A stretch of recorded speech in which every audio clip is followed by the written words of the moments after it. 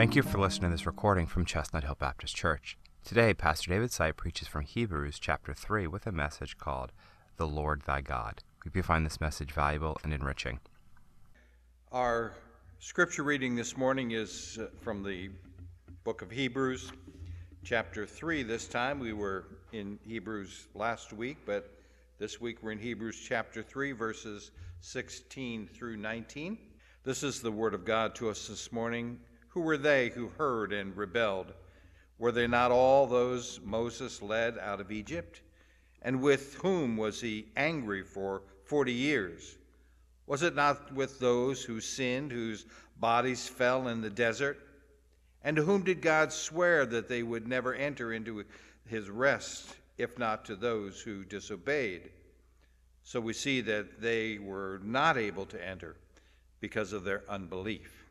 May God illuminate our hearts with this truth from his word this morning. So this morning I want to talk about unbelief. And we find in both the Old Testament and in the New statements concerning the children of Israel being a very difficult people. The Bible says a perverse and a stiff-necked people. Well, why is that? A chosen people of God, because they were so slow to learn that simple lesson, I am the Lord thy God. I am the Lord thy God. We discovered this when we studied on Wednesday evening the Pentateuch, or the first 5 books of the Bible, or what the Jews call the book of the law. And God gave 10 commandments to Moses, and immediately he finds the Israelites building a golden calf as an idol.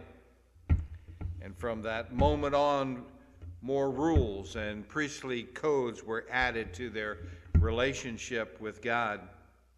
So to teach the lesson that the Lord was their God was the prime purpose of the wonders that were brought about at that first Passover night in Egypt, when the Israelites were delivered out of the land of Egypt and out of the house of their bondage. And they had been told of a land flowing with milk and honey, and no more toiling in bricks, in the brickyards, and no more cringing under the whip of the Israelites. Only rest, green pastures, milk and honey. These were the pleasures to which they were looking forward to when they waited for the signal on that dreadful night in Egypt. And it came about finally, and they marched under the blood-stained lintels of their doors. It was only a 10 days journey from Ramsey to the foothills of Canaan. Had they taken a direct route, 10 days and their troubles would be over. And yet, had they only known that the 10 days were to stretch out into 40 years of wandering, the Canaan almost in sight, so near and yet so far, and all because of their unbelief. For they could not enter in until they had learned that lesson, I am the Lord thy God. It was only 3 days after their departure when they encamped at Pi-hahiroth, between Migdol and the sea. With the mountains on either side, far off, they heard the sound of horses' hooves. And they realized that Pharaoh and his army were pursuing them. And now they were afraid, and they began to complain about having left Egypt. Here they were, caught in a trap, they thought, and doomed to death. And it seems not to have occurred to them at that point that the Lord was their God. And all they had to do was to stand still and see God's salvation. The waves rolled back and made a way of escape. And all night long they fled before that rumbling of those chariot wheels of the Israelite army, and not one Israelite was lost. On the other side of the sea, they heard in the deep darkness the rolling back of the waters, and the neighing of horses, and the shrill cries of struggling men.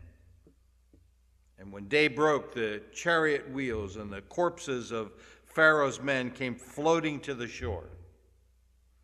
And then the song was raised, "Who is like unto our God, glorious in holiness, fearful in praises, doing wonders."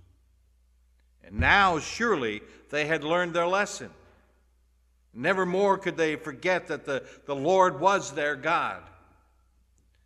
And not long after, they pitched their tents under the shadow of Mount Sinai. And never in all of the course of history, except at Golgotha, have there been such manifestations of the presence of God and his deity as at that flaming mountain that day when Israel stood before God's mountain. The earth quaked and it trembled, and clouds gathered about the summit, and the blackness was broken by vivid lightning strikes. And the sound of a trumpet was heard, becoming louder and louder from the heavens. Despite those awful phenomena that they witnessed there, the people soon displayed their utter unbelief. "Let's make us gods," they cried. And so they crafted a golden calf which typified the sacrifice in Egypt that was associated with all of the sorrows of their bitter bondage there. And it was the summer after the Exodus when they found themselves at Kadesh Barnea, on the very borders of the Promised Land. And off in the distance were its green mountain slopes. And nothing was needed but that they should go in and take possession. But they hesitated. They thought, "We know what dangers might await us." So spies were sent, and they searched out the land. And they returned bringing with them grapes and pomegranates and other rich produce from the country. But said, "There are giants in that land, and we are but small as grasshoppers in their sight." And then the voice of wailing, "Why did we ever come out of Egypt? Far better to have remained in bondage with our simple meal of leeks and lentil than to have come out here in the face of the certainty of death." But where was their confidence in God? The great lesson was still unlearned, brought on by unbelief. And they must still go round about by the way of the wilderness until they learned that the God that had created them and called them apart was the Lord their God.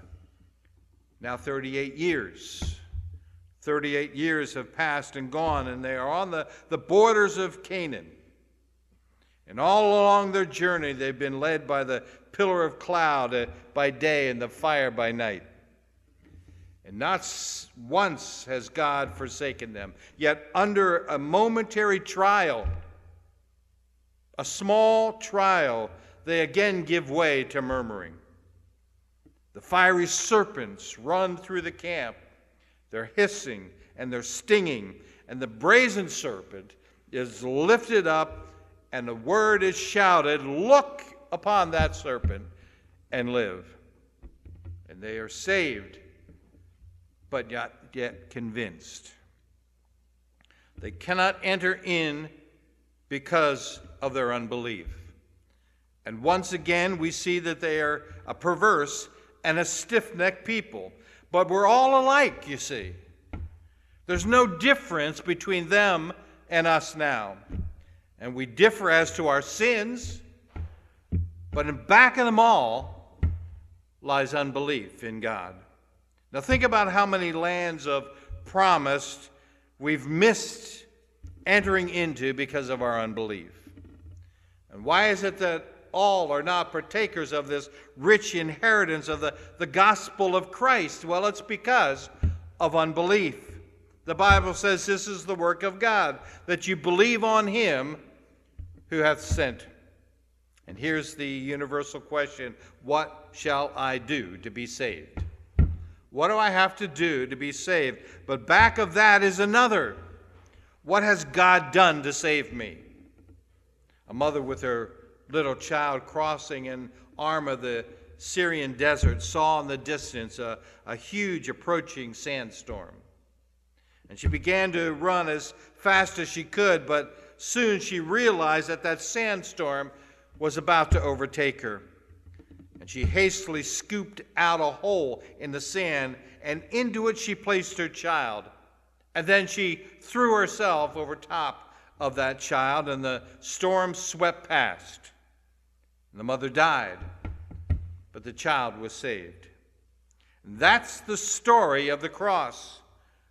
One died for all because all were under a sentence of death, that we might be saved through him. And the Bible says he was wounded for our transgressions, bruised for our iniquities, that by his stripes we might be healed. Now returns the question, what must I do? And the answer is, believe. Only believe. If you look on your insert there, you'll see the first point. We are commanded to do so. We're commanded to do so. The Bible says, believe in the Lord Jesus Christ, and thou shalt be saved. And it says, he that believes and is baptized, that is to say, makes confession of faith, because with the heart man believes unto righteousness, the Bible tells us, and with the mouth confession is made unto salvation. If we believe, we'll be saved. And he that believeth not shall be damned, the Bible says. And I am the resurrection, it also says, and the life. He that believes in me, though he were dead, yet shall he live. And whosoever lives and believes in me shall never die.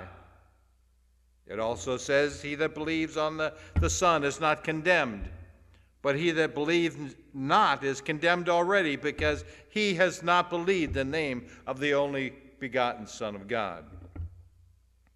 It was probably a concern on all sides, inasmuch as salvation is free of grace. I think all people would concede that.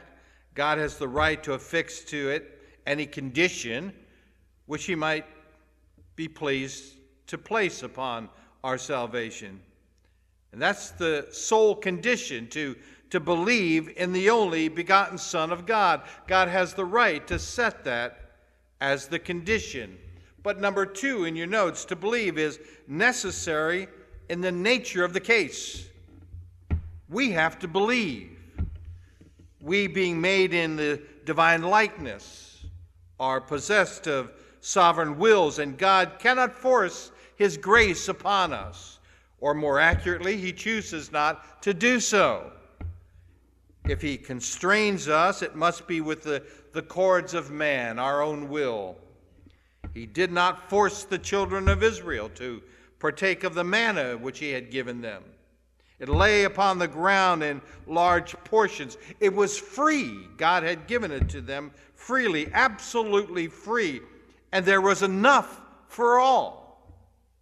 But a man might walk through the camp with manna lying thick on both sides of him, and yet die of starvation if he would not stoop down and take possession of it. Faith is not mere intellectual assent to fact. That's what faith is not. Mere intellectual assent. It's appropriation. You must receive it for yourself. It's the hand stretched out. It's the receiving Christ so that he might become ours. His life blending with our lives forevermore.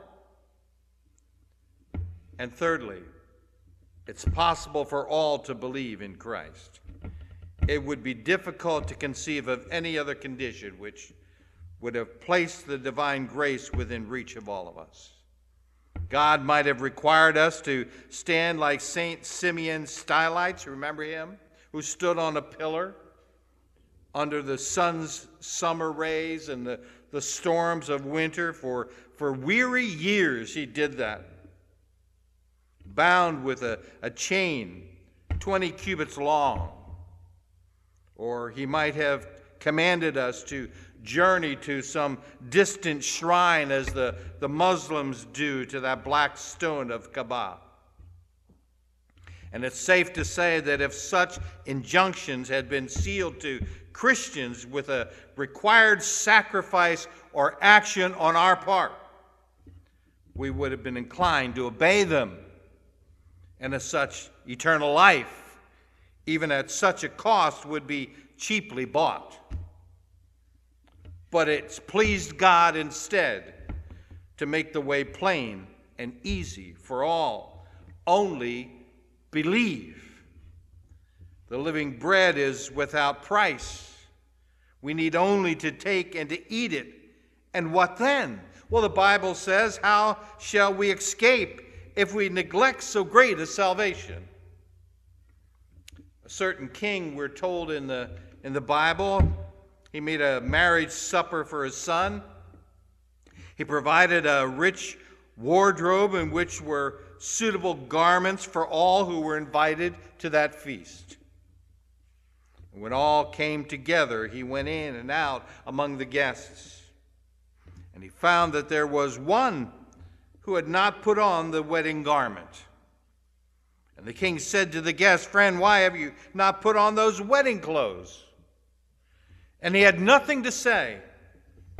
He was speechless. And why? Because there was nothing that he could say. Cast him forth into the outer darkness, Scripture says, where there is weeping and wailing and gnashing of teeth, where men curse their unspeakable folly in rejecting the great blessing which has been laid out before them for the mere taking. But the lesson here is not for the impotent alone. We who possess to follow Christ, we fall far short ourselves by reason of our measure of unbelief, of the higher life. It's a great thing to be saved from hell, but this is only the beginning of salvation. Salvation is a vast word and has in it all the treasures of the Christian life. There are maximum Christians, and there are minimum Christians. And we may be whatever we will. And the Bible reminds us that Lot was a good man. But you see, he pitched his tent too near the gates of Sodom. And when that message came, flee for your life, do not look back, he traveled to the mountains. And when he passed through the gateway of Little Zoar, he was bereaved. And he was poverty-stricken as a man. You see, he had lost everything. Herds, flocks, his beloved wife, earthly possessions. And we may be saved the same way, or if we choose, we may have an abundant entrance into that celestial city that we call heaven. There's a vast possibility in the Christian life. And God help us to believe that we may attain it. But let's look now at the sad consequences, the consequences that are brought about by our unbelief. And that's point number 4 in your notes. By our unbelief, we are excluded from the promised land of peace. This is the inheritance which our Master, our Lord, intended for us. The Bible says, "Peace I leave with you, my peace I give unto you. Not as the world gives, I give to you.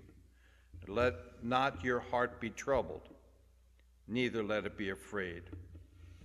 And as we go on singing, "When thou, my righteous judge, shall come to take thy ransomed people home, shall I among them stand? Shall such a worthless worm as I, who sometimes am afraid to die, be found at thy right hand?" Why do we not take him at his word? Didn't the Lord say that when you had placed yourself in his charge, no man could pluck you out of his hand? Did he not say, "Lo, I am with you always, even unto the ends of the earth"? Is it not true, there is therefore now no condemnation to them that are in Christ Jesus? Does this mean nothing? Who shall lay anything to the charge of God's elect, the Bible says? It is God that justifies. Who is he that condemns? It is Christ that died. So I ask you, have you repented? Have you believed? Have you been baptized? Have you already committed yourself to Christ for Christ? And then take the Master at his word and to rest in him. On that night when Jesus came walking to his disciples on the sea, Peter was moved to say to our Lord, Lord, if it is you, bid me to come to you on the water. And Christ, our Master, said, come. And he set out bravely. But looking down on the churning waves, he began to sink, and he cried, Lord, save me. And the hand was stretched out, and then the reproving word, O thou of little faith, why did you doubt? Do we long for that peace which moves above all the raging waves of doubt and worry? Then let us believe. Doubt cuts our strength. Doubt clips our wings and leaves us to flutter near the earth like wounded birds that should soar on high and sing. And then fifthly, by our unbelief, we are excluded from the promised land of character. And what is character? Character is Christ-likeness. And how do I attain it? By the imitation of Christ is the answer. We profess to believe in him as the chief among 10,000, as the Bible says, and the only altogether lovely. He is that perfect ideal of manhood in whom we are manifest all of our fruits of the Spirit, love, joy, peace, long-suffering, gentleness, godliness, and truth. If we believe in him that way, we will be ever following in his footsteps. And the world expects to see in us a reflection of the perfections of our Lord. And it's a reasonable requirement. The measure of our attainment to this Christ likeness will be precisely the measure of our faith. In equal measure. The Bible says, wherefore, seeing we are compassed about with such a great cloud of witnesses, let us lay aside every weight and the sin that so easily besets us, and let us run with patience the race that is set before us, looking unto Jesus, the author and the finisher of our faith. But six, and lastly, by our measure of unbelief, we are shut out from the Canaan of power and usefulness.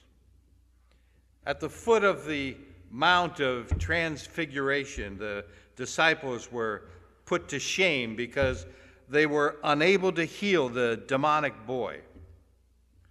The Lord came down out of the mountain and into their midst, and his face shining and looking round upon his disciples, he said, O you faithless ones, how long shall I bear with you?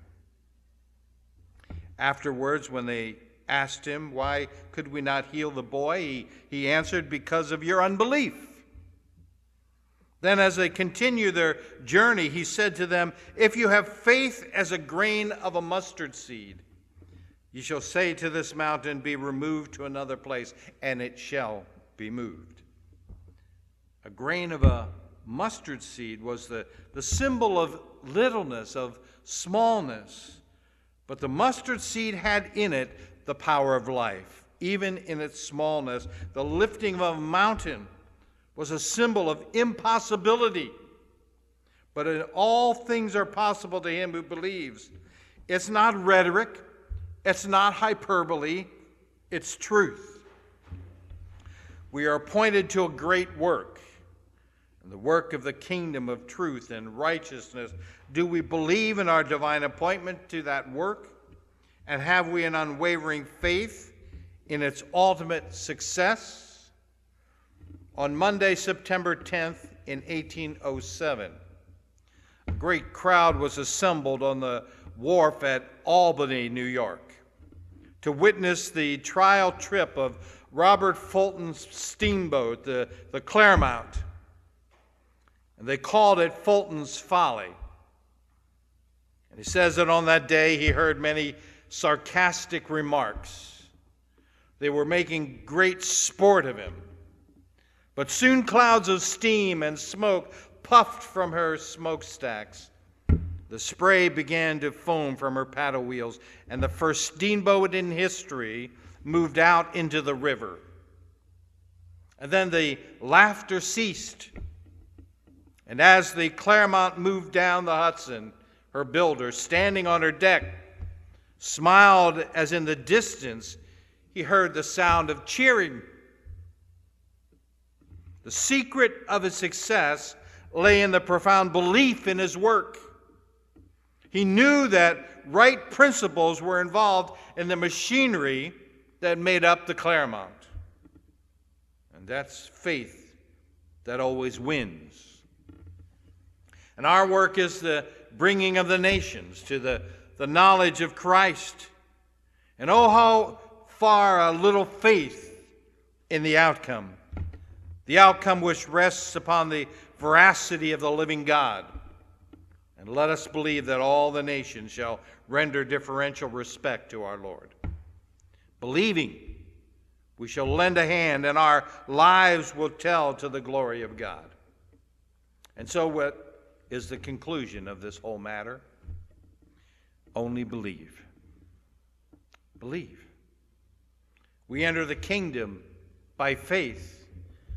We walk by faith. The just shall live by faith. All things are possible to him that believes. And the Bible says he came unto his own, and his own received him not.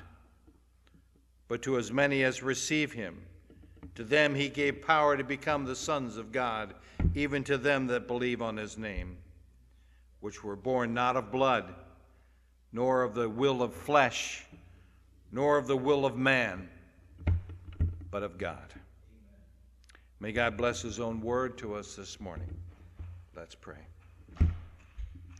Heavenly Father, as we look to the lesson that you've given us in the Old Testament about your children and your will for them to believe that you were the Lord their God, and to believe that by faith, and to see as we look back the countless times that you displayed yourself in majesty and power, and how often you rescued them, and how often they prayed to you because they could pray to no other. And you revealed yourself to them as their Lord and God. But how often did that stiff-necked people display their unbelief?